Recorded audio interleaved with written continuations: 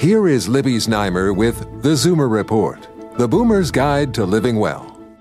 It's a finding that should relieve the anxiety of people searching for answers to the question, why me, when they develop cancer. A study from Johns Hopkins University finds that more than 2/3 of the genetic mutations that cause cancer occur at random, the result of chance mistakes in DNA replication that occur when normal cells divide. The idea was to quantify those DNA copying errors as opposed to inherited genes and environmental factors like smoking and obesity. The scientists analyzed 32 types of cancer.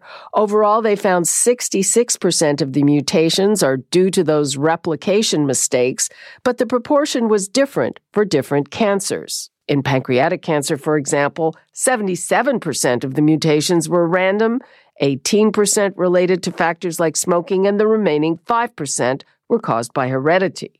For lung cancer, though, the picture was completely different, with 65% of all mutations due mostly to smoking and 35% resulting from DNA copying errors. Inherited factors are not known to play a role. The researchers say cancer patients who have avoided known risk factors should be comforted by these findings. The bottom line, it's not their fault. With your tips for living well, I'm Libby Znaimer with the Zoomer Report.